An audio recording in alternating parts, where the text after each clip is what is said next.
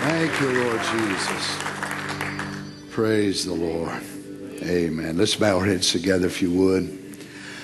Lord Jesus, what a great honor it is for us to be able to call upon your precious, wonderful name. Lord, our bodies taken from the dust of the earth, and if we would go the way of the natural course of man, they will return again. But how grateful we are that something from heaven has touched our souls and has given us another birth from another world. Lord, I thank you tonight that you have loved us so much that you come to this wicked, dark, sinful place in order to redeem us. Thank you tonight, Father. I pray that you would help us as we look into your word. Father, may you break the bread of life. You know every need of every individual that's here.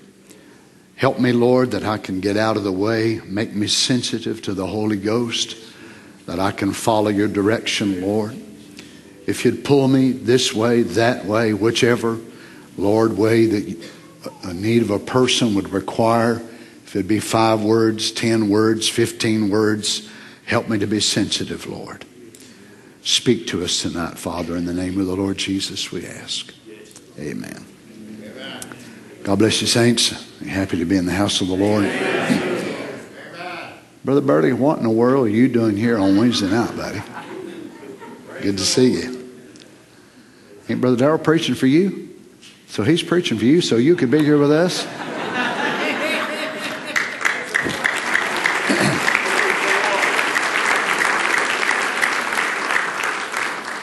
There's only one thing wrong with that. I didn't know it. Or is that the way you planned it? Okay. I understand. Sometimes for a preacher to get a break, they got to slip in, not let anybody know they're there. Amen. Well, we certainly enjoyed Brother Homer being with us this past weekend. We were blessed.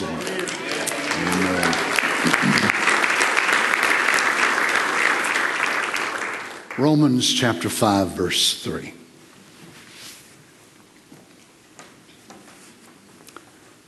We love the word of the Lord tonight. So appreciate his precious word.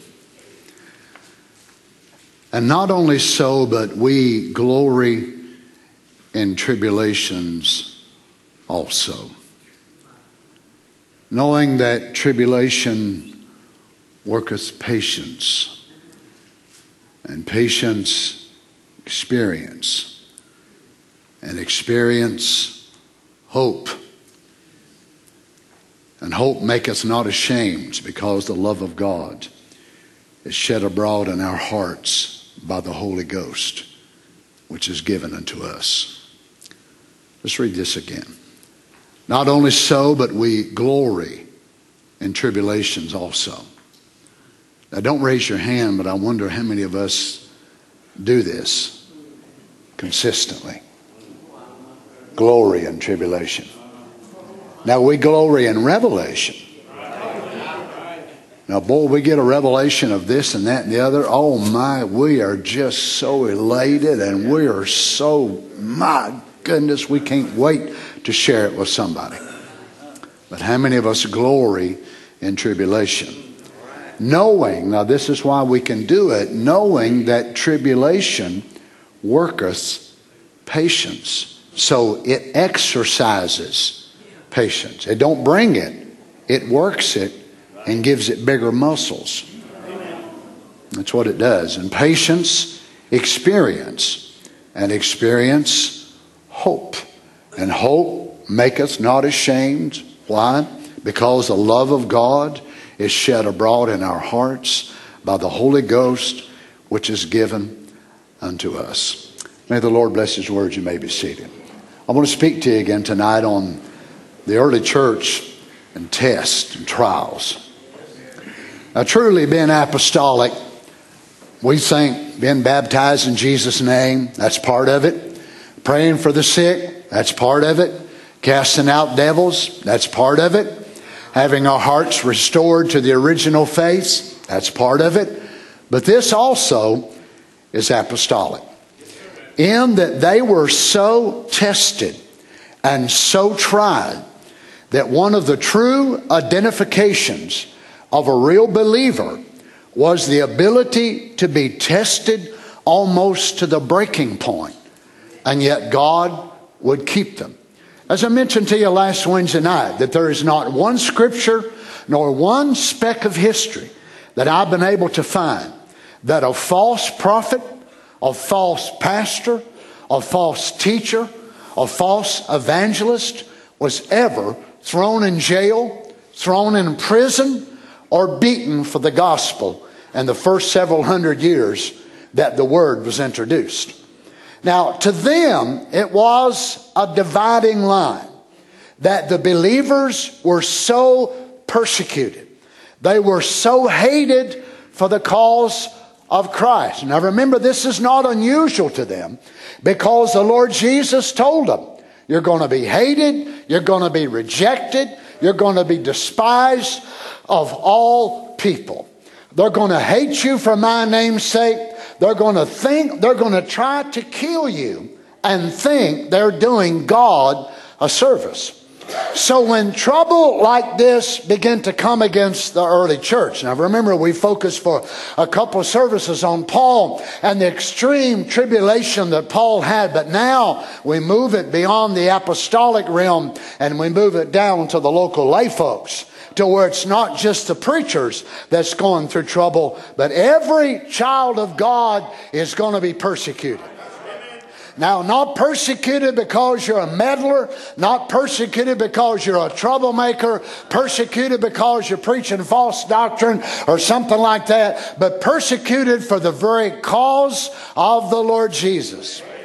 And we all know being identified as a child of God can be a very painful thing sometimes to our flesh. Now, let me go back in this word that we closed out with last Wednesday night, that our English word tribulation comes from the Latin word tribulum. In Paul's day, a tribulum was a heavy piece of timber with spikes in it, used for threshing grain. The tribulum was drawn over the grain, and it separated the wheat from the chaff. Now notice, the chaff has served its purpose. The grain, you don't sow the grain and the first thing that comes out of the ground is the grain. That's not the way God does it. But God brings it through the blade, the stalk, the tassel, on up through those stages, and then it matures in the grain. And the very thing that was essential to give the grain its image becomes the very thing that hinders the grain from ripening and becoming what God wants it to be. Isn't it amazing? The very thing. So think of your soul. If God did not have a body of flesh to embody your soul, your gene which come from God in, where would it ever go? Come from straight from the mind of God to go in where? Didn't come to go in this pulpit. It didn't come to go in this speaker, this tree, this organ. It had to have a body of flesh. In order for that attribute to come straight from the mind of God into a body of flesh. Isn't it amazing? That very body of flesh is the very thing that gets in your way once that soul has been quickened by the power of God, that tries to hinder you from manifesting everything God wants you to be. And if it hadn't been for that body of flesh, there'd been no place for that soul to went into. So the very stages that God projects the soul into is the very thing that gets in your way. Then what does God do? God uses the tribulum. So the tribulum was a large piece of wood with spikes in it, so they would rake it over and over and over that chaff, and it now is coming to the spot to where the chaff is dried and the chaff is no longer any use at all, and God is going to separate the seed from the chaff. So what does he use? Tribulation. Isn't it amazing that God does not separate the wheat from the chaff by deep studies of the Word? Isn't it amazing that God doesn't use revelation but tribulation? Now, I know we love revelation. We love to emphasize revelation, but it's evident by many folks around the message that many of them had one revelation after another and come to find out wasn't even born again, didn't even have the Holy Ghost. There's preachers that have stood behind the pulpit and preached some tremendous things, but look at many of them where they are tonight. Wound up with somebody else's wife or a girlfriend on the side, or into all kinds of isms and wasms and whatever more. And yet we thought, my goodness, what a deep preacher, what a great revelated man. And yet, you know what? That within itself also is not the point by which you know them. Jesus said, by their fruits ye shall know them. So it's not just how deep a man is or how deep he might be able to convince you that he is. It's the kind of life he lives when he gets done preaching that tells you a lot about that man. Well, come on, church, say amen.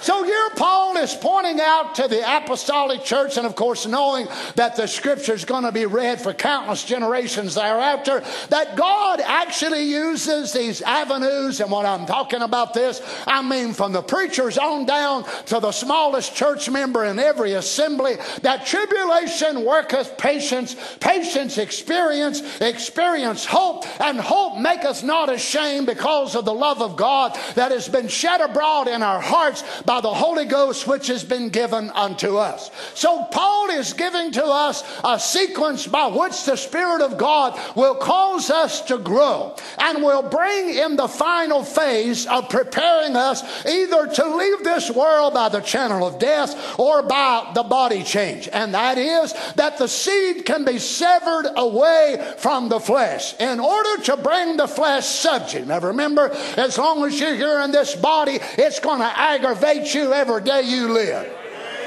Well, praise the Lord.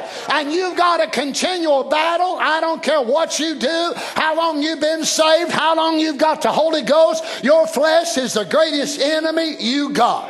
That's right. It ain't your wife. It ain't your husband. It ain't your mama. It ain't me. But it's yourself. Well, praise the Lord. But it's amazing that as we go through tribulation, how that grace is brought to a stage of reflection in our lives that even the abundance of revelations doesn't do.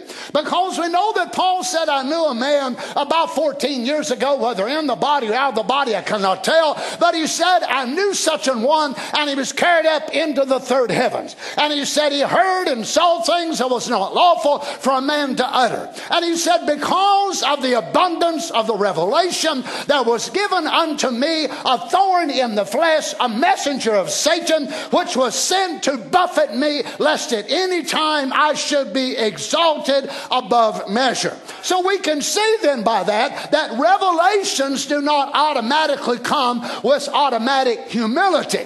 Revelations can come directly from the presence of God, but there must be something come with that will keep us humble. Now, preachers that claim they got all these abundance of revelations and never have no thorns, well, if I was you, I'd stay clear of them. Because when God gives revelation to a man, God also accompanies revelation with tribulation and thorns in order to keep that man humble. Well, praise the Lord. Y'all going to preach with me tonight? Now notice, if a man like Paul would walk in such a state, we do believe Paul was born again, had the Holy Ghost, and a man that walked with God, and why did not the revelation keep him humble? Why did not the depths of the revelation keep him humble? But yet God knew it would take tribulation, because we can see from Paul's writings that he still had this human element about himself that had the tendency to be exalted above his brothers. Now come on, don't look at me like you know what I'm talking about. And every one of us are born with pride. We're born with that old satanic nature, which is pride. That's right. And it's of the devil. It's not of God. So God had to allow a thorn in the flesh in order to buffet this man, in order to keep him humble. So it proves to us that revelations himself will not do it. We know that knowledge puffeth up, but charity edifies. So God knows how to equip each of us. You know, you look at songwriters and singers that are really a tremendous blessing. And you look at many of the songs that they write and what kind of trials and difficulties they went through to bring those songs. And it's such a blessing to many people. And yet they themselves might have been in the despair of life when they wrote it. And yet out of that, God brought such great treasure. So we see that when God builds an individual, that God makes them according to the way that pleases him. And God knows how to send an element of tribulation and trouble and heartaches and anxiety and so on upon that individual that will keep them where God can keep on using. What God wants to do is not elevate a preacher, a songwriter, a deacon, or whoever more to where they get to thinking how great they are, how big they are, how important they are, but God wants to use them. Then he wants them to humble themselves and stay small the rest of their life. So God can keep on using them, keep on using them. Now, Lord, y'all get quiet on me all already. Now, you watch a lot of singers, and you watch many of them singers, not only in our ranks, but also in others. And maybe they'll write a good song. Maybe they'll wind up writing 10 or 15 good songs. It's hard for many of them, once they do, to stay humble where God can keep on using them. Then them songs, you'll notice them as they go on in time, the songs no longer have the same meaning. Now, they're still writing them because they think they're a songwriter now, so they'll keep right on writing them, but yet the meaning is not the same. And the message is not the same. Now, it may have scriptural terms. It may have message terms, as we would say. And it's saying the truth, but somehow it's missing something. What's happened is that individuals got over into their self, and they're claiming these songs now as their own. So when you go to claiming songs or sermons as yours, God will let them be yours, and he'll let you put them together from this point on. Because now you no longer need him. Well, praise the Lord.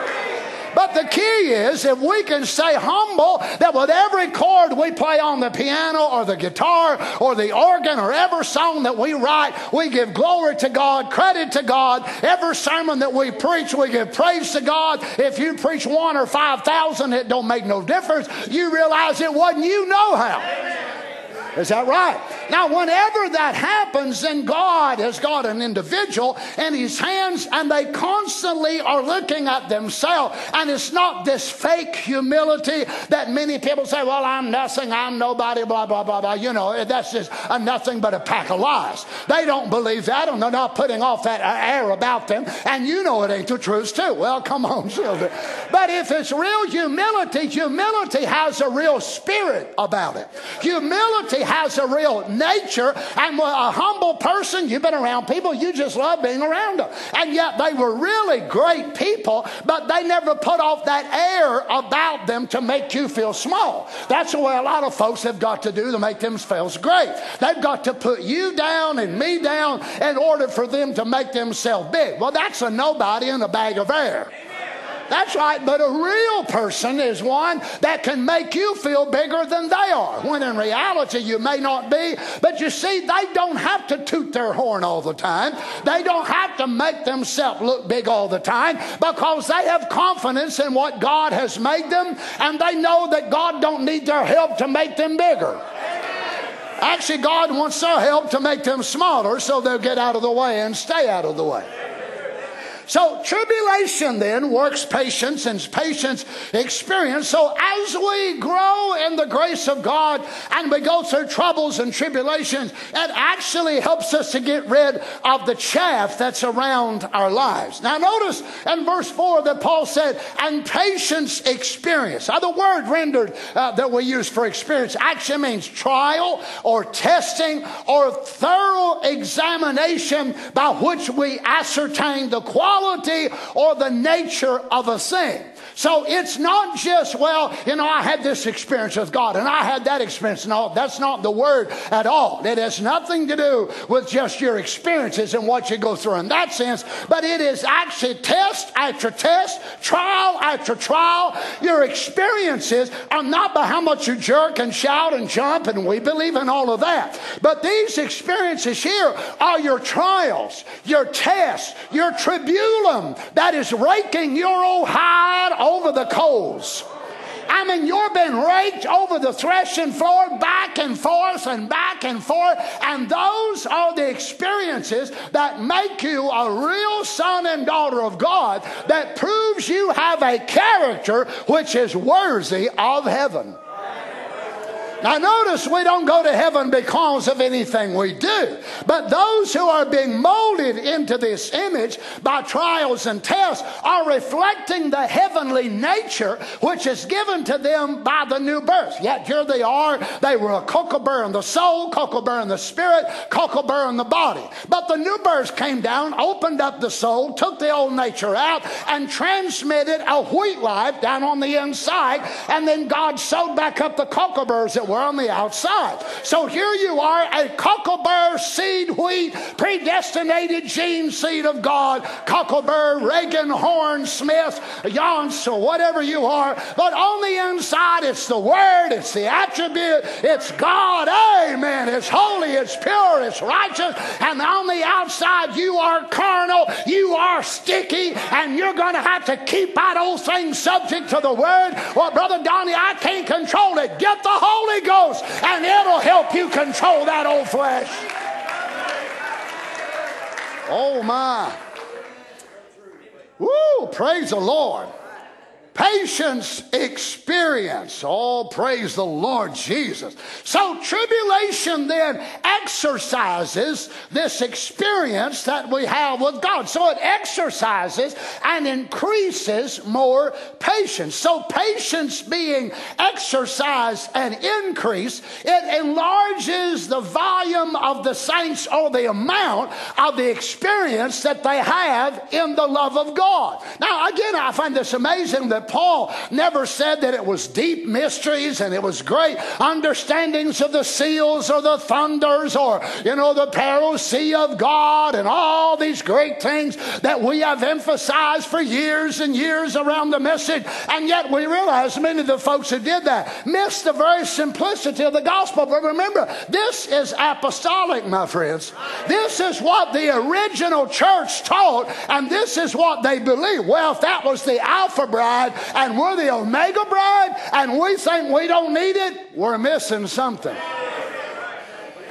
Well, praise the God, the living God. What does He do? He will actually, through our frailty and our human weakness, He will actually abound more unto the grace of God. Now, it makes no sense, but this is why Paul said, I will rejoice. I will rejoice, because when I am weak, then I am strong. Now, watch, he's talking about two people. When I am weak, then I am strong. Now, you can't be both at the same time, but two people can be that at the same time. So your new birth, when the outside is getting weaker, the new birth, the Holy Ghost on the inside said, go ahead, boy, get weak. Go ahead, say you can't do it. Go ahead, admit you are not up to this. You cannot meet this challenge. And the weaker you get, the stronger I get in my soul.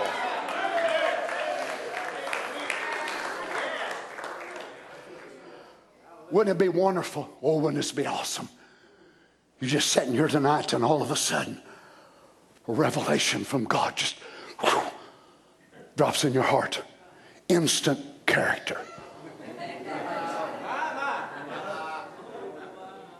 Instant humility. It's just a revelation. It's just bam! Just like serpent seed or the Godhead or water baptism, and you're just sitting there, all of a sudden, you're just proud, arrogant, puffed up thing, and it's just, whoo!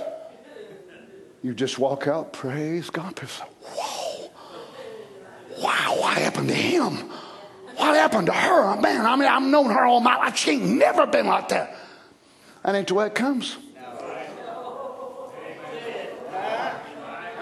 It's raking after raking after Reagan, after Reagan, after Reagan, after... Sometimes it's Reagan. Hey, you ain't the only ones getting Reagan. What's amazing is when Reagan rakes Reagan. Now, tribulation worketh patience, patience experience, and experience hope. So hope is a gift of God's grace. Now, don't focus now just on faith's little weak sister. Because here Paul is not putting hope in the status of weakness. Tribulation worketh patience, patience experience, and experience hope. He would not put hope at the end of this. If this hope, this reflection of hope, was such a weak thing that she could do you no good. Oh boy, I got some of you thinking now. But actually hope is a gift from God. Now you know as well as I know that sometimes you cannot have faith even for people you're praying for. Because they've let you down and they've disappointed you so much and they have done so much, and you just get to a spot, you just be honest, you absolutely struggle in trying to have faith for them. And that's when hope will step up and say, well, if you can't believe, I'm going to hope they can be saved. I'm going to hope they can come through. Look, friend, we need hope. Don't despise hope. Hope is a great thing. Faith is a revelation of the will of God. Now notice how one exercises and leads into the other. And the more that we grow by being raked by the tribulum, the more the grace of God is able to produce in our life. Notice Paul said, and hope maketh not ashamed. Look at this word hope. It is ellipsis, expectation of good, joyful, and confident. Don't tell me we don't need hope in this hour. I'll tell you one thing, we have a hard time being happy in this life because there's so much going on. If it ain't going on in your house, it's in your daughter's house or your son's house. Or if you're a pastor, it's in all these people's houses. You got sickness, you got surgery, you got trouble, you got financial burdens, you got children, you got grandchildren, you got headaches, you got backaches, you got rheumatism. Come on, saints. It is hard in the age we're living to find saints of God that can maintain a day-to-day level of good old-fashioned joy. Just being happy in the Holy Ghost. We go around like this. And then you witness to your children. Don't y'all want what mama's got? Don't you want what daddy's got? And I doubt that they do. Expectation of good. Expectation of good. Joyful and confident expectation of eternal salvation. Brother, sister, there ain't a thing wrong with this hope right here. We need it, Brother Jim, every day of our lives. Notice the meaning again. Expectation of good. But my goodness, we find ourselves under such distress. If we're not careful, we're expecting bad every day. Every phone call, every text, everything. Oh my, I wonder what it is now. Oh no, what's happened now? Oh no. And if you're not careful, the expectation of good is being replaced by the expectation of bad news. Expectation of evil or sorrow. Oh, I wish somebody would preach with me. I really believe we could have a good service if I had some cooperation.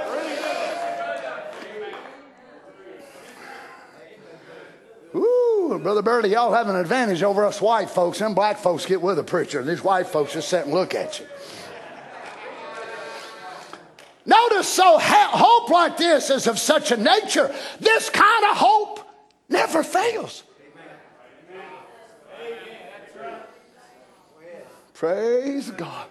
David said, he loadeth me daily with benefits. Oh, man. But some of y'all, I mean, your expectation is, I mean, this is gigantic compared to some of you. Oh, Jesus. Lord, I brought this, and my faith is humongous tonight. Look. Oh God, Lord, if you can fill that up, I mean, you're a mighty God. Oh, shame on us. Shame on us for bringing anything less than at least something as big as this church. Times 5.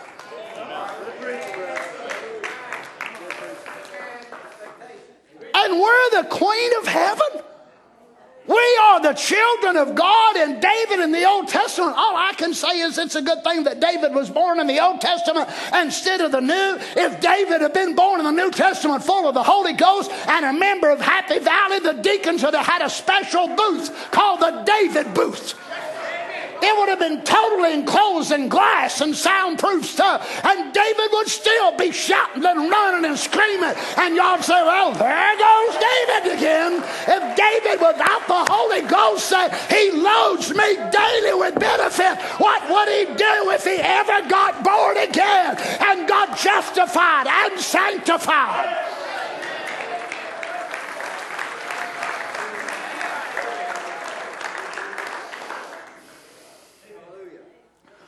Oh my, then Paul says, by the love of God which is shed abroad in our hearts, by the Holy Ghost which is given unto us. And this is not you loving God.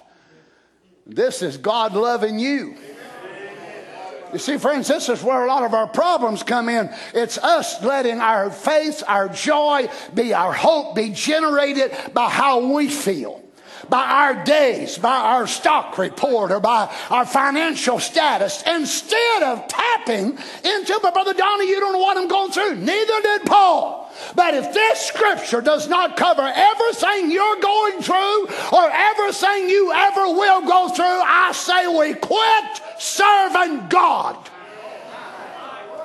If this word does not cover every church of the Lord Jesus Christ right down to the end time, we might as well walk out of here and say, I'll not serve a God that cannot keep me to the end of the way.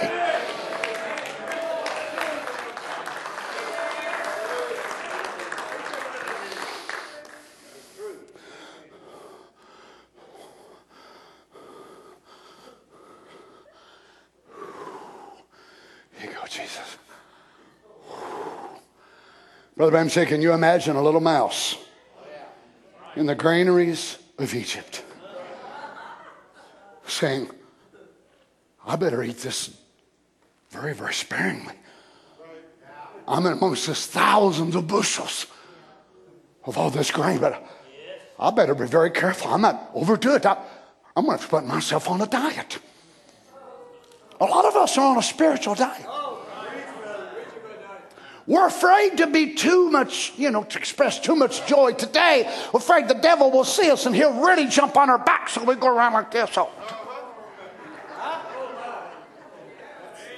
Kind of fake the devil out. He's faking you out. He's robbing you.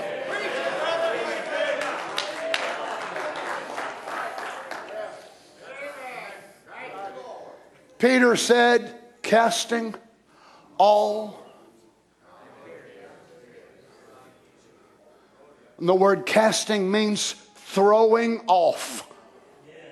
Casting all your care on him. For he careth for you. Brother Donnie, it's hard. I know it's hard. But do we believe the word or not? Yes, sir. Well, praise the Lord. Notice Ephesians chapter 3, verse 12. In whom we have boldness and access with confidence by the faith of him. Not faith in him, but by the faith of him. My faith gets weak. Yours does. But his faith don't. If you find yourself weak tonight, you need to shift gears. You need to shift out of your face into his face.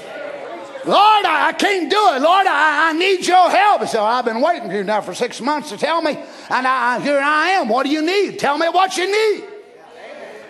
Notice Paul said, wherefore I desire that you faint not, at my tribulations for you, which is your glory. Now imagine, friend, we're talking about the first century here, where people are being beheaded, people are being dragged behind wild horses, they're being put to the rack, their arms pulled off, their legs pulled off from the torso.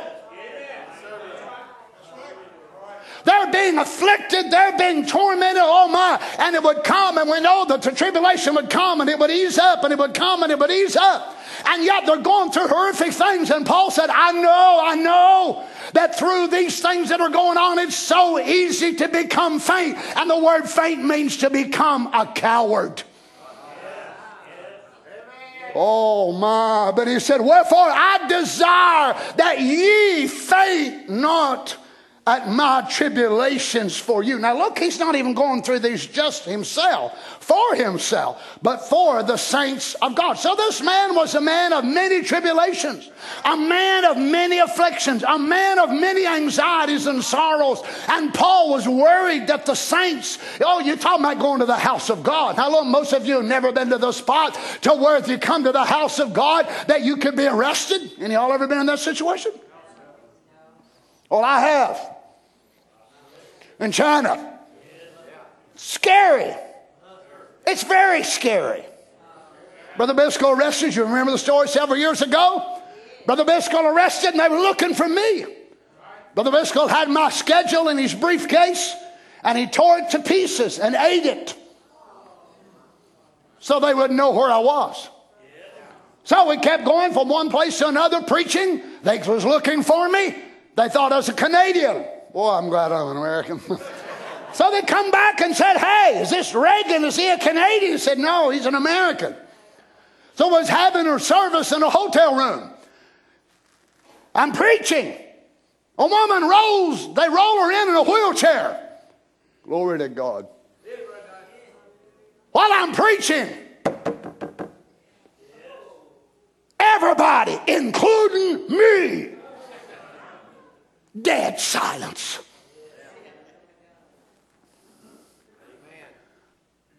So I said to Brother Murphy, open the door. I mean, if they're going to arrest us, they're going to arrest us. He goes to the door, opens the door. False alarm. It was the maid. She wanted to turn down the bed. Now, you're going to ask me if my fear raised up. I'm going to be honest with you and tell you, yes. It did. Oh, it wouldn't bother me. It's easy for you to say. You're sitting here in Tennessee. You wasn't there in China. Now, what is it about it? It's the fear of human beings. And Paul said, look, I don't want you all to get to the spot to where you become so faint-hearted and you're afraid. You're afraid. Oh, you want to know about that woman, didn't you? Well, we resumed service. At the end of the service, they rolled her up. But she rolled her wheelchair back. That's my God, brother, sister. But you see, in the midst of fear, fear can grab a hold of our hearts. Oh, what's the press going to be? What are they going to do? Oh my, this is going to shut the church down. We can spend all of our time looking up in the sky for black helicopters, and we can look on every website that has all these conspiracy theory ideas. Oh, we can keep our heads in the Word. We can keep our heads in the Word and be ready for the rapture. Paul didn't say study the conspiracy theory, but study the Word to show yourself approved. Hallelujah. We can spend all of our time. Well, the devil's going to do this and the devil's going to do that. Or we can spend our time saying, but God's going to do this and God's going to do that and God's going to bring me to a joyful end. He said so.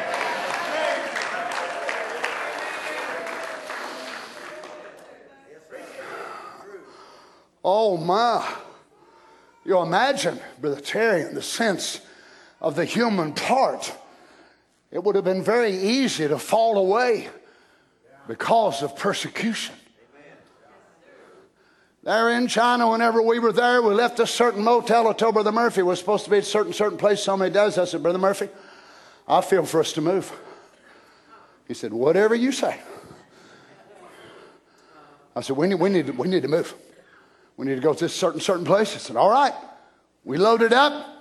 Whenever we pulled out, somebody pulled out behind us on a motorcycle, followed us all the way to the new location, got out, come in, watched us. Now let me just tell you what I thought, okay? I thought, I wonder how many saints at Happy Valley would still come to church if they were followed to church. You see, in China, when you have a house meeting or an apartment meeting, and the people next door can hear you singing, praying, preaching, whatever more, they reward them and give them a reward for turning you in. How many of us would still go to church? Some folks don't even come the way it is. A little headache deters them, or a little picnic, or a little visit to Walmart. They don't go. Can you imagine living under persecution? But it ain't no wonder God does so many miracles among them. You know why? They believe God. And they're willing to sacrifice to come to the house of God. We get a little backache, a little headache, this, other. Well, I don't believe we'll go tonight. I believe we'll just stream. Well, I hope you won't be having to stream the marriage supper of the Lamb. Praise the Lord Jesus. Now you imagine when Paul writes this letter to the Ephesian church, you know where he is? He's not in Cappadocia. He's not somewhere having a great healing campaign. He's in a Roman prison.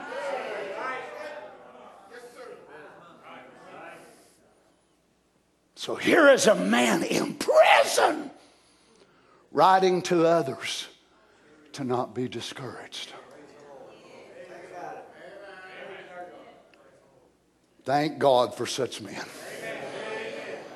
I said, thank God. I don't mind telling your friends, I can't wait to see Paul myself. As I mentioned to you before, some of the message people, they don't want to see Peter, James. They don't want to see nobody. All they want to see Brother Branham. Well, you're going to miss a whole lot in heaven. I'm telling you that right now. It was natural that they should be distressed. It is natural for us to feel fear. It is natural for us to feel anxiety. It is supernatural to override that fear. It is supernatural to override. It is supernatural to look at our troubles and say, somehow, I don't know how, but I believe my God's going to bring me through it. How do you know He's going to do it? He was faithful yesterday, and He was faithful the day before, and He was faithful the day before. If He'd done that, He will bring me through this. I don't know how. I've never been where I'm at today, but I know He will help me.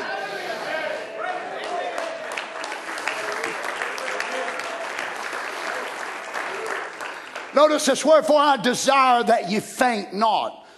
The word faint means literally to turn out to be a coward or to lose one's courage. Don't faint. But I want you to know the reason I'm going through this, he said, is for your glory. It's actually going to help you. But they're thinking, what will we do? What will we do if they killed him? What will we do if God? What will we do? I don't know. He said, no, don't do that. No, it's for your glory. Notice 2 Thessalonians chapter 1 verse 4. So that we ourselves glory in you and the churches of God, for your patience and faith in all your persecutions. Wow, isn't it amazing? Again, he didn't write them and say, hey, I hear y'all are so deep, and I hear you, all your dresses are just exactly the right length, and boy, I'm telling you what, your music is right this, and all those things are important now. But notice what he captions. He is so proud of these people in Christ Jesus that he gloried. He gloried in the churches. This is the church of Philippi, rather, and Berea, and all these churches. He said, it's among the whole church of the living God. I glory. He did not glory in flesh. He gloried in the success of the power of the new birth, able to keep people through such things that should have destroyed them. But instead of destroying them, it was separating the wheat from the chaff. Praise God. Isn't it amazing? Except y'all got some of the prettiest houses I ever seen in my life. Why, y'all's cars is the nicest cars of anybody in the message. Why, your church is so nice, and that piano, man, I'll tell you what, ain't that a pretty piano now? What do you think about them trees over there? Ain't that something? Now, what you think about that organ? Ain't that a nice organ? I'll tell you what, y'all have got the nicest guitar. Wow, y'all are dressed nice and y'all really look nice. The parking lot is really paved, striped up really good. Got a really nice library in there. I'll tell you one thing, I believe y'all will have a good makings of a church here. But instead, he praises their patience in their tribulation. It'd be easier to brag about our clothes sometimes than it would our patience and our tribulation. I glory in you in the churches of God for your patience and faith in all your persecutions and tribulations that ye endure. Notice, oh my. Not just by yourself now, so get this out of your mind. Poor little me. I'm the only one. He said, no, everywhere the truth is preached, they're going through similar things. For your patience and faith and all all this that you're going through, and you are enduring it like heroes. You're not just putting up and, oh, if I can get this done, oh, just let me out of here. Let me out of here. That's not New Testament patience. Praise God. They weren't shocked. They weren't just devastated to the end. Oh, I don't know what in the world's going on. He said, you all are taking it like real little Jesuses. Praise the Lord. Amen.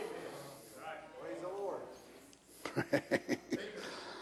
Oh, thank you, Lord. Your patience in the New Testament does not mean a meek submissiveness, but a heroic endurance. Praise God. Notice in verse 5, which is a manifest token. I love these words. Manifest token of the righteous judgment of God. What in the world has their test got to do with the righteous judgment of God? Do you understand God allowing you to be tested in this life proves there is a white throne judgment?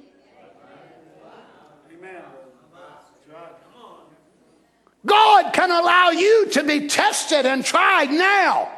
It is a testimony there is a white throne judgment coming.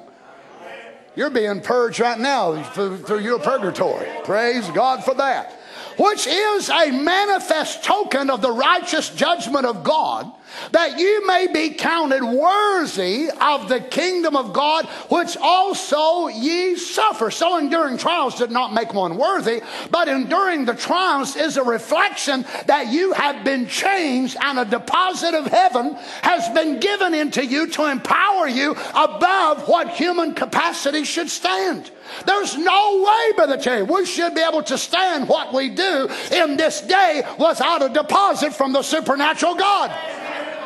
People ask me all the time, Brother Donnie, how do you go through what you go? No doubt they do, Brother Burley, the same way. Brother, how in the world do you take what you do? And sometimes we think ourselves, how in the world? Well, I keep from going stark raving mad. Well, I'll tell you how I do. The grace of God. It ain't because I'm a Reagan. It ain't because I've got big, broad shoulders. I ain't got big, broad shoulders. It's because of the deposit of Almighty God in my soul. How do you mothers, how do you fathers go through what you go through and come out on the other side of it and hold your head up as a child of God? I'll tell you how you do it. You do it by that worthy life of the Lord God Almighty. He's proving himself in you daily. Some of you feel like you've done nothing for the kingdom of God. Some of you've never cast out devils. Some of you've never spoken tongues or prophesied or interpreted, and you feel like you've never done anything for God. God is moving in your life daily by troubles and tests and trials, and you are displaying a heaven, oh glory to God, a heaven-born nature by overcoming what you overcome all around you.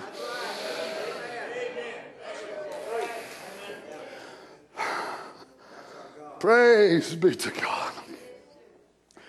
The word rendered manifest token occurs nowhere else in the New Testament.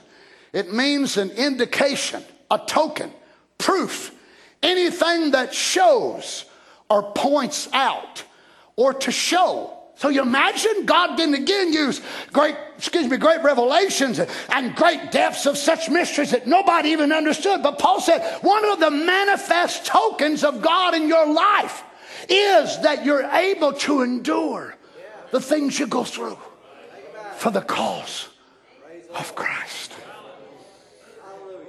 Come on, this is the token on display.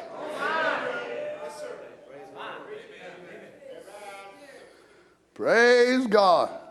You believe our United States of America is justified in making laws, certain laws, against the law to take a gun, kill a man? Against the law to take a gun and kill a woman, a baby, a child, or whatever more, right?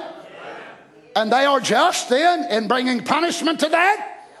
And people say God's unjust when he will judge people?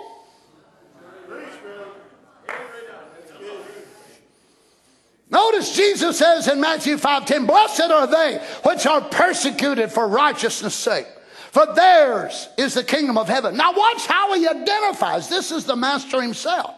Blessed are they which are persecuted for righteousness' sake, for theirs is the kingdom of heaven. So he's identifying persecution for righteousness as a down payment or a deposit of the kingdom of heaven in your soul. Again, the Lord Jesus doesn't say, blessed are those great theologians. Blessed are those who can quote the word without missing one word. Blessed are those who argue. Blessed are those who debate doctrinal issues. Blessed are they that are persecuted for righteousness' sake, for theirs is the kingdom of heaven. Not possibly, but is. Blessed are ye when men shall revile you and persecute you and shall say all manner of evil against you falsely for my sake. Amen. Do you feel blessed when that happens? No. Really? I don't either. Isn't that strange? We need a revelation. Come on now, be honest. You need a revelation of this? How many wants to be able to recognize that you're blessed when this happens? I got both mine up. But it said, oh God, how come me? Lord, why me? How come my gun goes through that? I don't understand. It said, praise God, I'm so blessed. But if you sisters get an upgrade from 1/8 of a carat to a 1/4 carat, you come in church, hallelujah, hallelujah. You trade up cars and say, park right up there. You used to park your jalopy up here on top of the hill, but now you want to park it down there. Such a little church starts. You think, oh, brother, pray. Boy, the Lord must be blessing you. Yeah, my converter business is really doing good.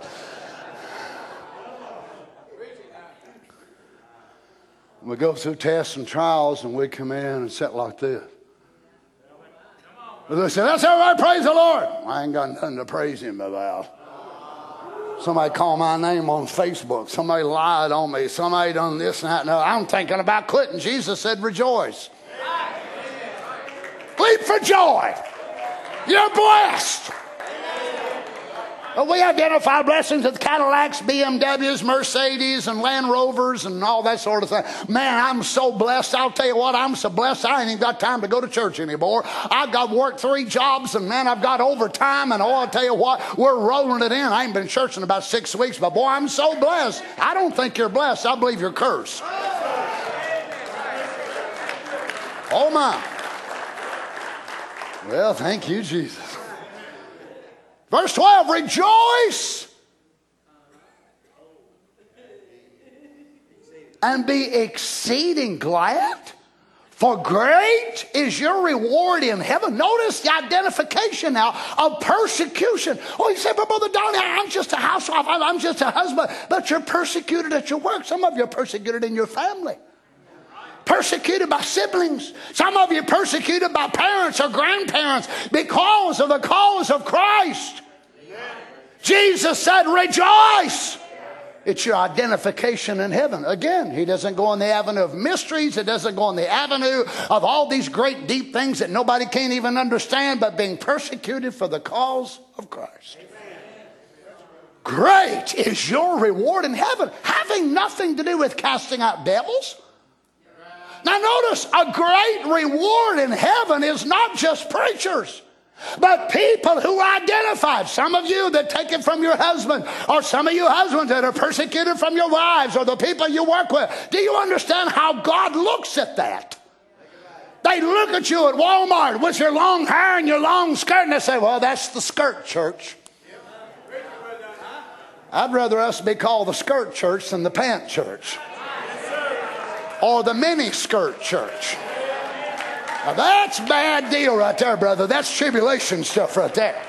So let them call us long-hair church, skirt church. Let them call us whatever they want to. We'll just go right on rejoicing into the paradise of God, because our Master said, great is our reward in heaven. You sisters, you say, oh, I've never done nothing for the Lord. Stop that. You should never let that lie come out of your mouth again. And I do say lie.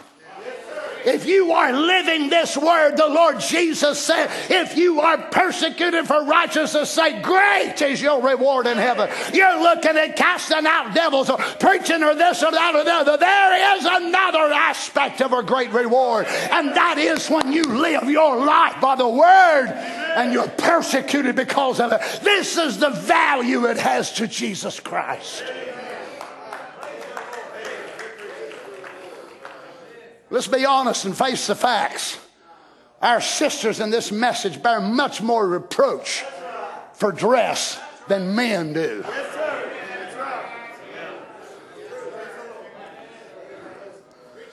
You occasionally see a man around here in skirts. I've seen a few of them. I mean, they do have green hair sometimes, and they got tattoos all over their body and all that sort of thing. But for the most part, you just see men with shirts and jeans. Shirt and jeans, shirt and jeans, shirt and jeans, shirt and jeans. Look at all these guys here in the front. So our sisters bear a great reproach.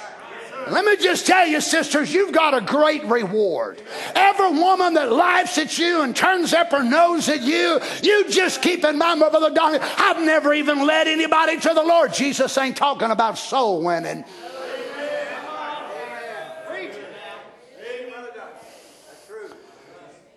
What's hot in your head? I've been noticing that in the last couple of months. It's been hotter than a firecracker in here. Rejoice and be exceeding glad, for great is your reward in heaven, for so persecuted they the prophets. You mean a New Testament sister, a New Testament brother, which is not even a preacher, will be given a great reward, and Jesus puts you up into a spot like this? As they persecuted the prophets of the old, now they're persecuting you. You see, the purpose of the church at Thessalonica suffering, the purpose of the church here that Jesus is referring to, is that the glory of God might be made manifest through their manifold trials. They bore all this anxiety and hardship for the cause of the Lord Jesus. Now remember, they were not busybodies. They were not meddling in other people's matters and then being persecuted because of it. There ain't no reward for long tongues. Us message folks are scared to death of the unknown tongue. It's that known one I'm scared to death of. It's caused me a whole lot more problems in this church as being the pastor than people speaking in unknown tongues. Woo, glory. Which is a manifest token of the righteous judgment of God, that you may be counted worthy of the kingdom of God, for which ye also suffer. You have such a character that Satan can't stand you.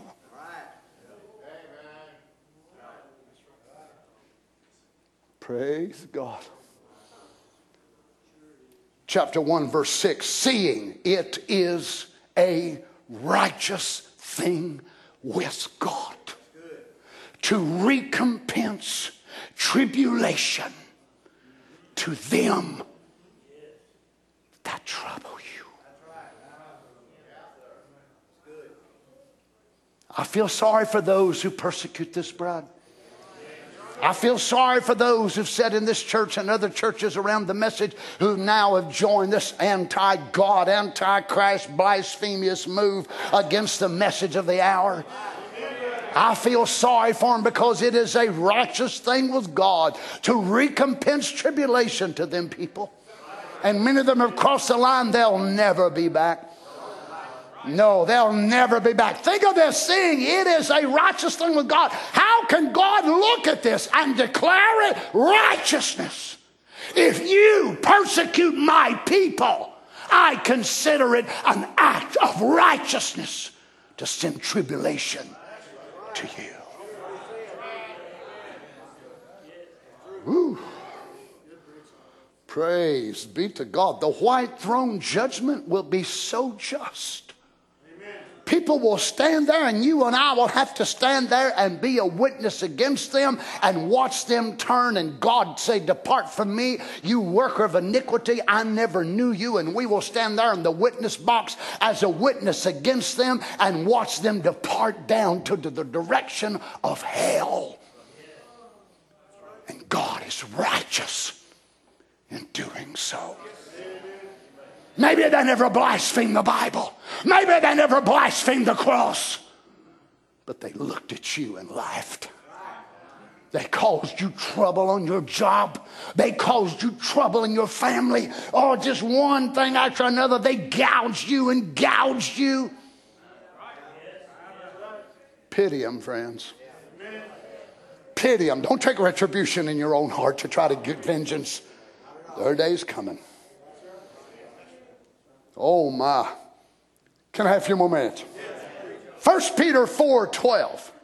Beloved, think it not strange concerning the fiery trial which is to try you, as though some strange thing happened unto you.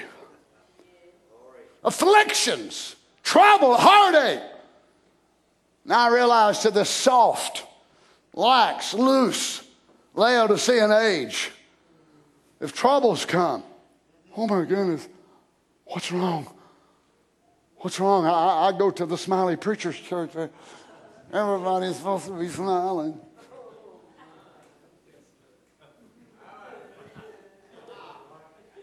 I wouldn't want to be in his shoes at the day of judgment.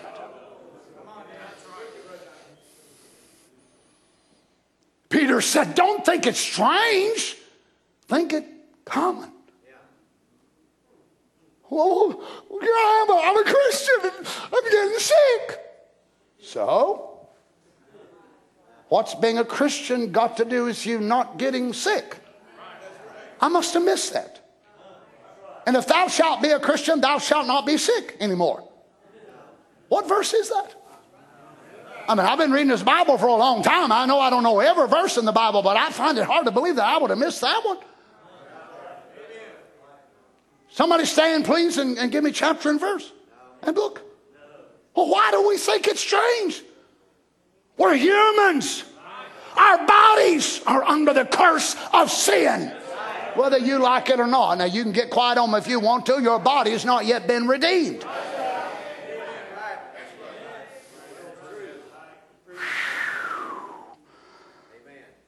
Notice this. Peter was under this same strange anointing that Jesus said. In verse 13 he said, rejoice, inasmuch as ye are partakers of Christ's sufferings.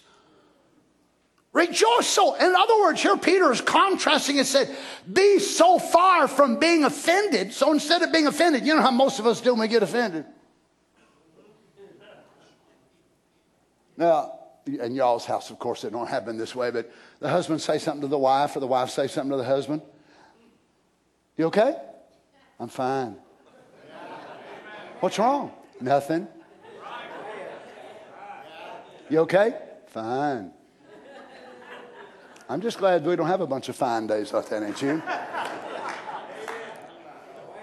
What's wrong? Nothing. Did I say something? No. Now, I understand y'all don't understand nothing about this, but I'll say it for me and Brother Burley's sake, just... Well, what's wrong? Nothing. After about 4,383 times, when you're getting ready to go to bed, then they tell you what it was. You think, why didn't you tell me that at 9 o'clock this morning? I could have at least made it right earlier in the day. Praise the Lord. How in the world did I get off on that? So he said, now don't be offended. Well, let's everybody worship the Lord. You know what people do, Brother Burley? They pout on God.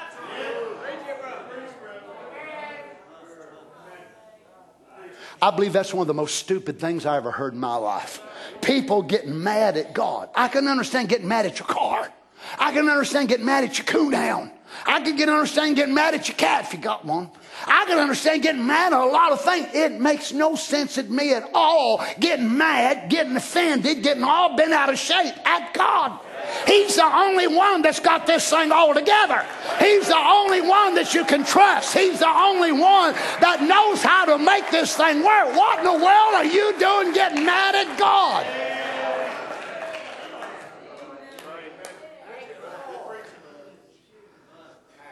So people won't worship him.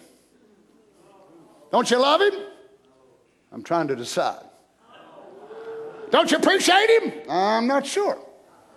So they just pout.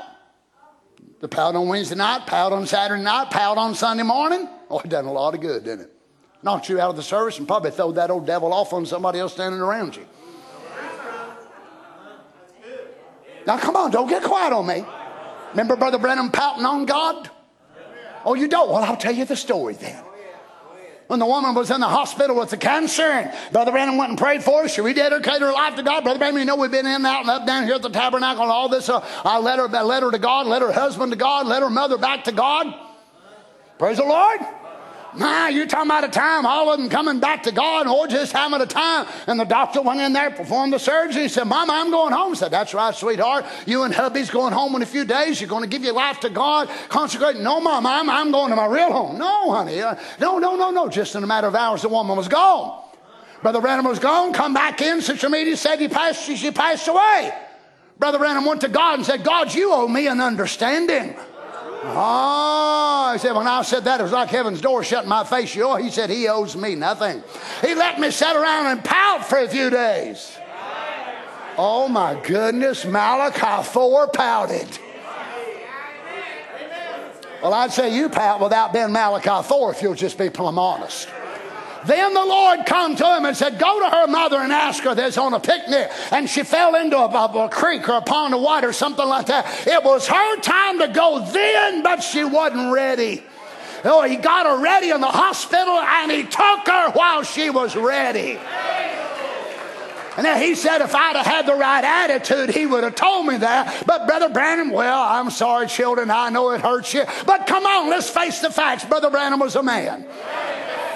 And he pouted on God. But Peter said, don't do that. Don't think it's strange. But actually, rejoice.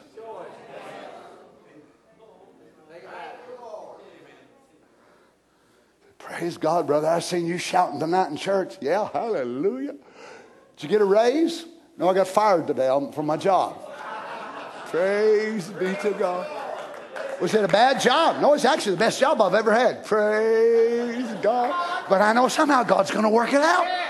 Now, come on, let's be honest. If people act that way in our church, we'd all identify them as a nut.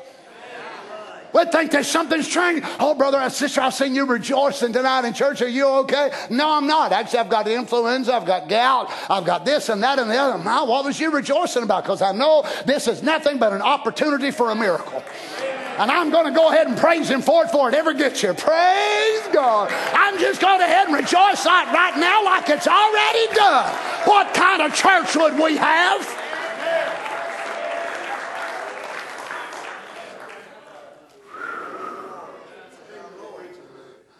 But we come dragging in.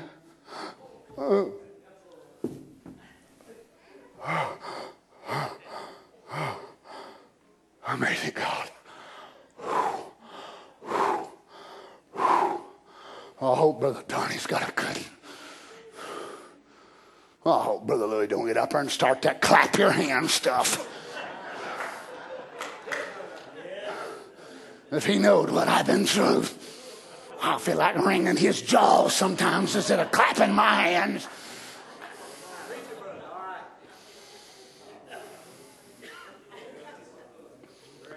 Praise the Lord. But Peter says, rejoice. Inasmuch as you are partakers of Christ's suffering. So instead of being offended, pouting, you just say, praise God. I don't know how you're going to do this, God. I'm 2 months late on my house. If I don't have $500 by the end of the week, they're going to come and get my car. Lord, I don't know how in the world you're going to do this, but you're a God of supernatural.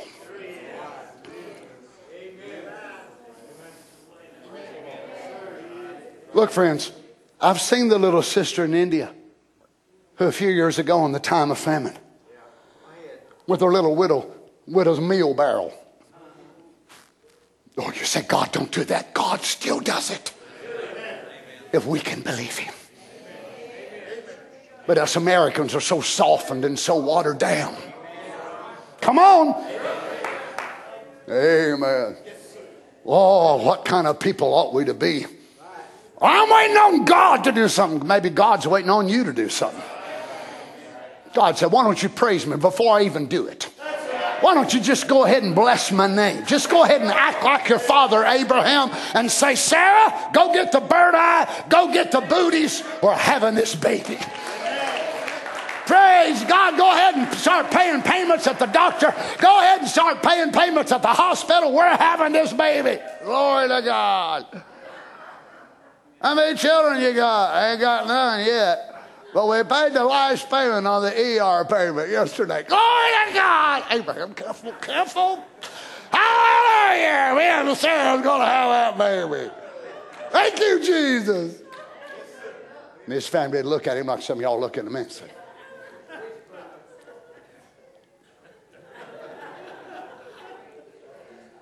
he's a good man. You just have to tolerate him.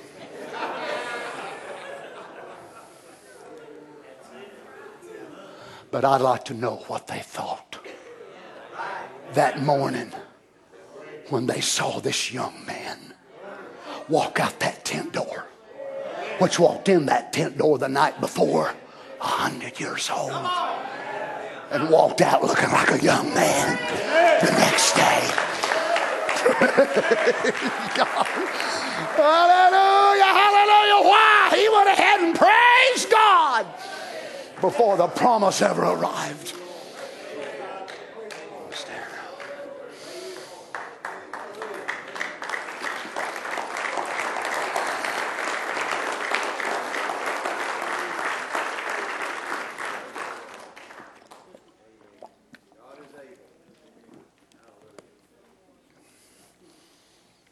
Brother Donnie, I'm going through such hard times. And look, friends, I'm not trying to belittle what you're going through.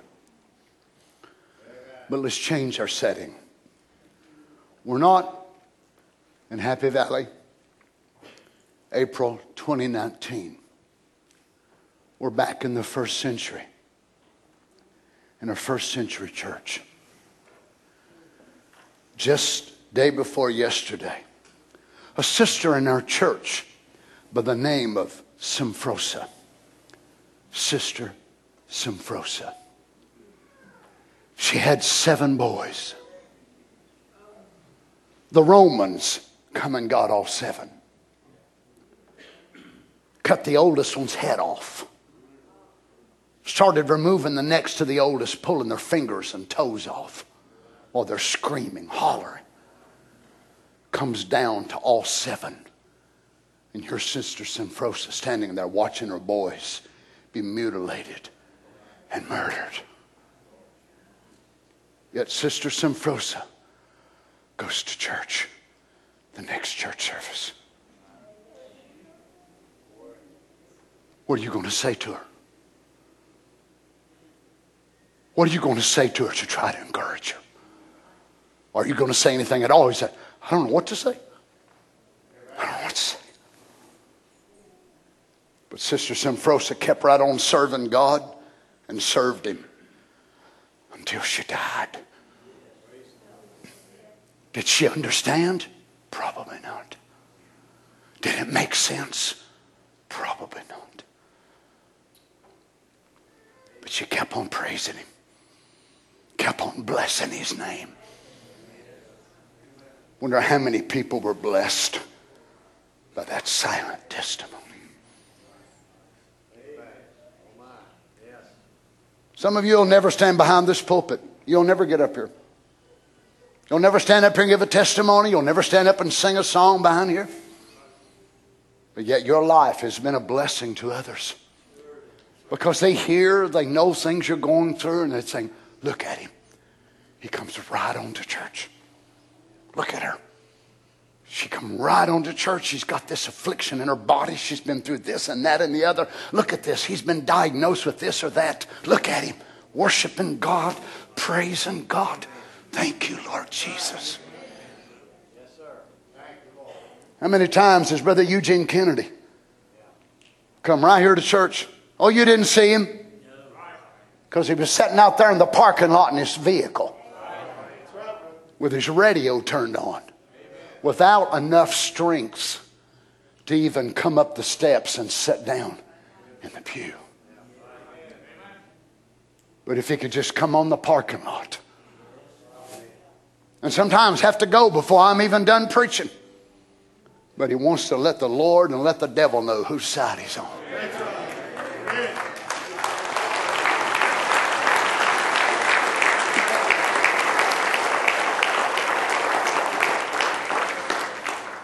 How many of you has Brother Eugene Kennedy been a blessing to?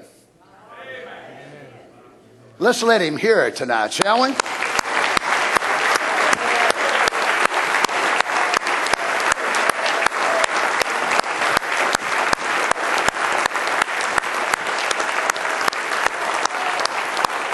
Hallelujah!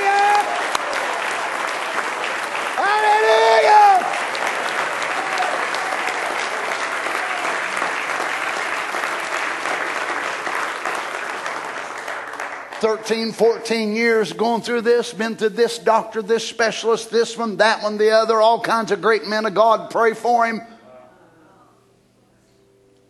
The same night that I prayed for him not long ago, God done a miracle on the person standing right by him. The very same night. Sometimes God says yes, sometimes God says no, sometimes God says wait a while. But what do? You keep on going. Don't you love the Lord Jesus, saints? How many wants to be faithful in your tribulations? Yes, sir, brother. Oh, God. Let's bow our heads together, if you would. I would like just to remember before the Lord tonight, Lord, give me strength, give me courage. Help me, Lord, to be faithful in my tests, my trials. Amen. Lord Jesus, I know these are not great, deep mysteries that we will all ooh and all about. But Father, I think it's things that we can take home with us and ponder and apply to our lives. We're living in a great discouraging time, Father. We know the Word of God tells us in the last days there'll be a falling away, and truly we've seen that for many years. And yet, Lord, we know that it's a time of pressure. It's a time of depression. It's a time of sickness. And Lord, one thing after another seems. But yet, Lord Jesus, there's still hope and courage and faith in your promises. I pray for the saints of God tonight, Lord. Those in the visible audience, those that have streamed, Lord, may you minister to everyone. We desire revelation, Lord. We do not in any means, by any means, want to belittle the value of revelation. Oh, we love it. We need it. And Lord, I believe this is one thing we need tonight, the revelation of these very things we've heard. Instead of feeling sorry for ourselves or getting offended at you and hurt at you, Lord, if we could see it the right way and rejoice. Praise God. And know that our tribulation is working our patience. It's exercising it. Patience, experience hope. The tribulum is working over and separating our chaff from our wheat. Help us, Lord God, while that's going on, not to be discouraged, not to become faint-hearted and become a coward and just say, well, I just don't think I can do it anymore. But may we rejoice. Praise God. May we say as Job so many years ago, the Lord give and the Lord took away. Blessed be the name of the Lord. Thank you, Father. We love you tonight, Lord Jesus.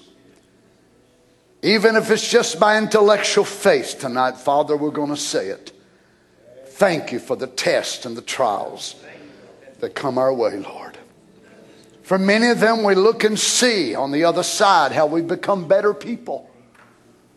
You don't always show us on this side, Lord, but it's on the other side. After we've come through it, we can see it. Thank you, Lord.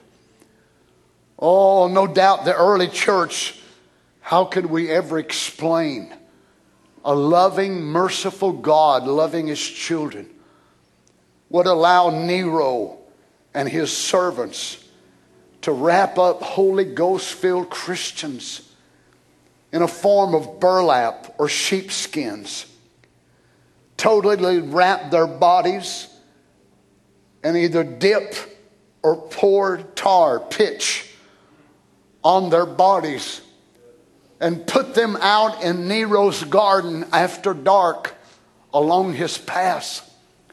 And they would set them on fire and let them be human torches as Nero would take an evening stroll through his garden, looking at his flowers and his plants.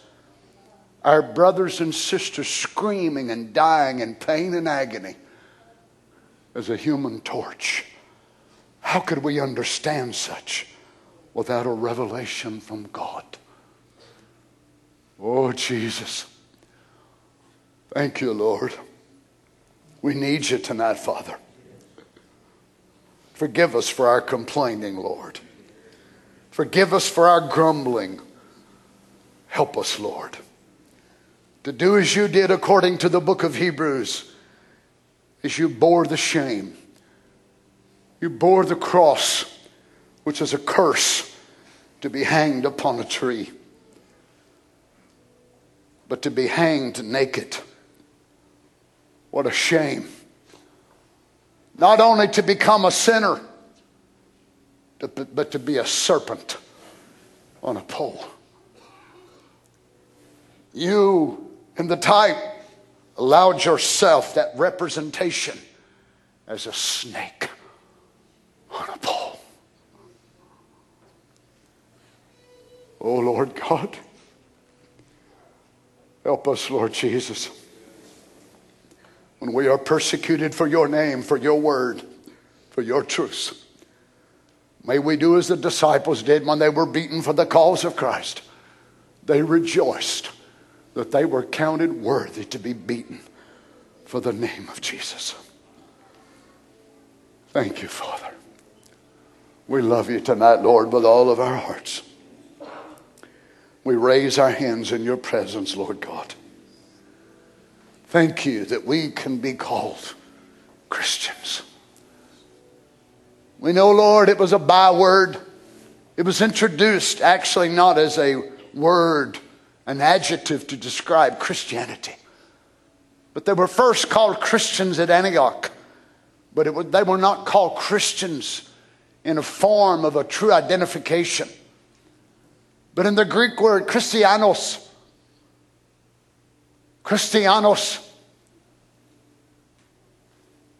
but it was a byword, slang. They did not make complimentary. Today in America, for the most part, it's not really a negative thing to be called a Christian. But in that day, to be termed a Christian, Christianos, it was like being a murderer, like being a thief or robber. But they bore that name proudly. Christianos. Hallelujah. Praise be to God. I'm so glad to be a Christian tonight, Lord. Not a denominational dollar store copy, but a genuine article. Filled with the Holy Ghost, baptized in Jesus' name, heading to heaven. Praise be to God. I'm not a Big Lots reproduction. I'm an original production from the upper room. Praise the Lord Jesus. We worship you tonight, Lord. Aren't you glad you're a real Christian tonight? Aren't you happy to be called a child of God, a Christian?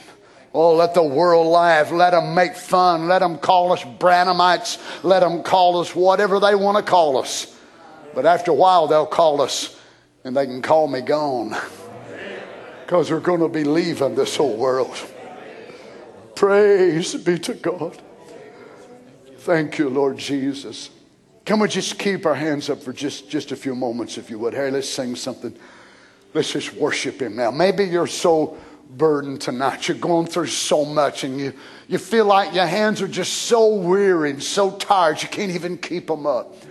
Why don't you just in sacrifice keep them hands up there to the Lord Jesus? Just worship him like you would if this tremendous trial was already past.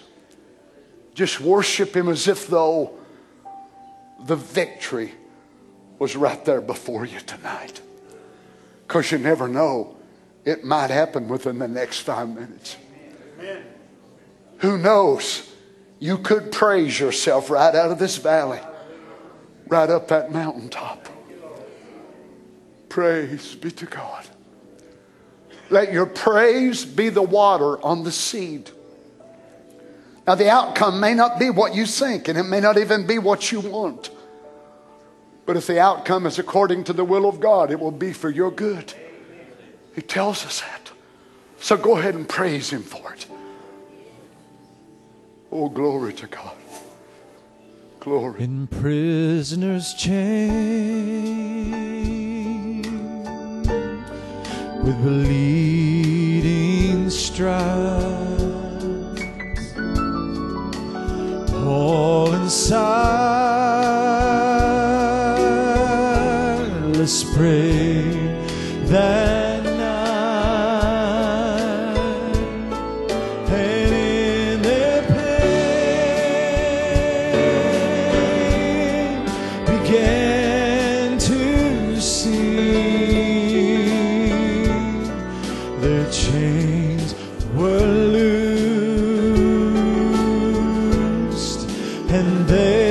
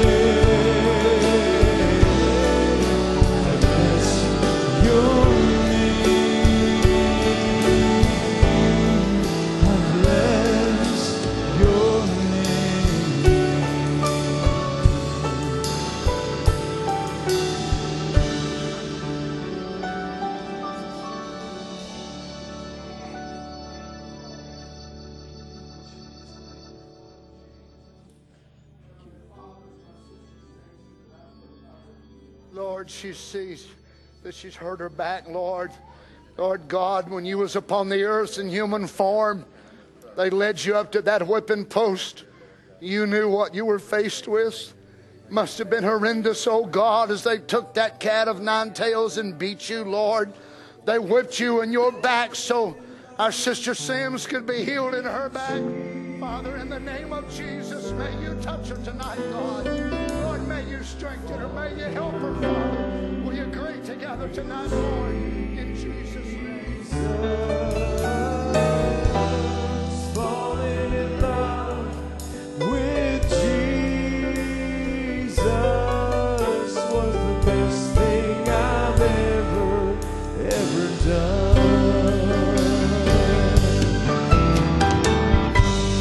Falling in love with Jesus. Falling in love with Jesus. Falling in love with Jesus was the best thing I've ever done. In His arms I feel protected. In His arms, never disconnected. No, in His arms I feel protected. There's no place I'd rather be. Oh, falling in love with Jesus. Falling in love with Jesus. Falling in love with Jesus was the best thing I've ever done. Oh, in His arms I feel protected.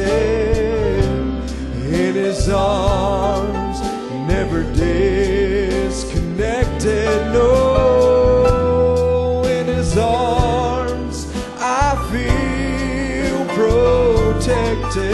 There's no place I'd rather be. Oh, falling in love with Jesus. Falling in love with Jesus. Falling in love with Jesus.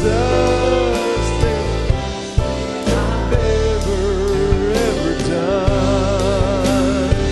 Oh yes, falling in love with Jesus. Falling in love with Jesus. Falling in love with Jesus was the best thing I've ever done.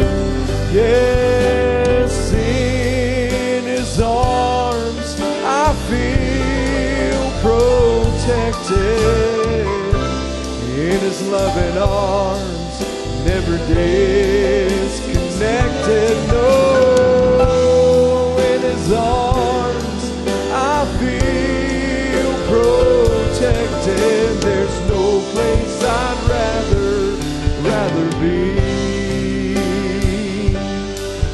Oh yes, falling in love with Jesus. Falling in love with Jesus. Falling in love with Jesus was the best thing I've ever done. Oh, falling in love with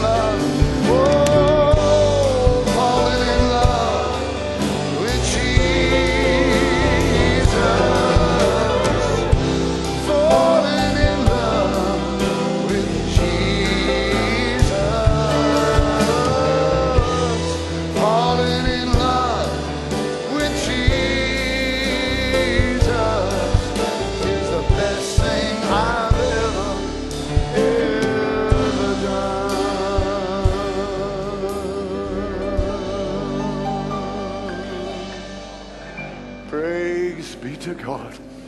Thank you, Lord Jesus. Praise God. God bless you, saints. So good to be together tonight in the presence of God. Lord willing, let's come back this weekend and see what the Lord has for us. I believe He has some good things. Remember, next Wednesday night there'll be no service because the bus will be here loading up with the young people and the adults that'll be heading to camp. So remember that next Wednesday night. Be sure and pray for the meetings. I'm sure you already are, but pray for Brother Andrew Glover and myself. I'm preaching Thursday night, Friday night, Saturday night. Brother Andrew, Friday morning, Saturday morning, Sunday morning. We're just believing the Lord for some wonderful, wonderful times. Life-changing services. Amen. So just keep this on your heart if you would. God bless you. Let's just bow our heads together. Father, thank you for your grace to us tonight, Lord.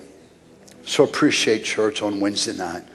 Being able to come together, Lord. And oh, how we love it. We ask you, God, you would just watch over your people now. Thank you for Brother Burley coming by to visit with us tonight, Lord. Always so nice to see our brethren. I ask you to watch over him, Lord. Bless him, his work, his church. Be with him, Father, we pray. Bring us back, Father, if it'd be pleasing to you again this weekend. We just look for greater portions from you, Lord, according to your will. In Jesus Christ's name. Amen. God bless you, saints. Go in the fear of God. Oh, falling in love with Jesus,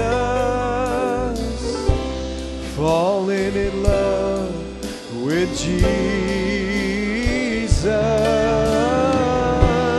falling in love with Jesus was the best thing I've ever done. In his arms I feel protected. In his arms never disconnected. No, in his arms I feel protected. There's no place I'd rather be.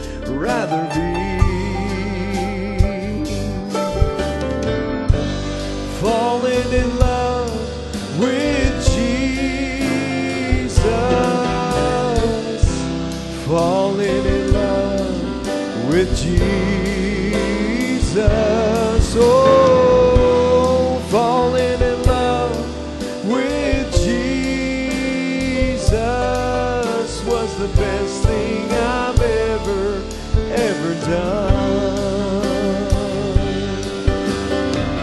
Oh, falling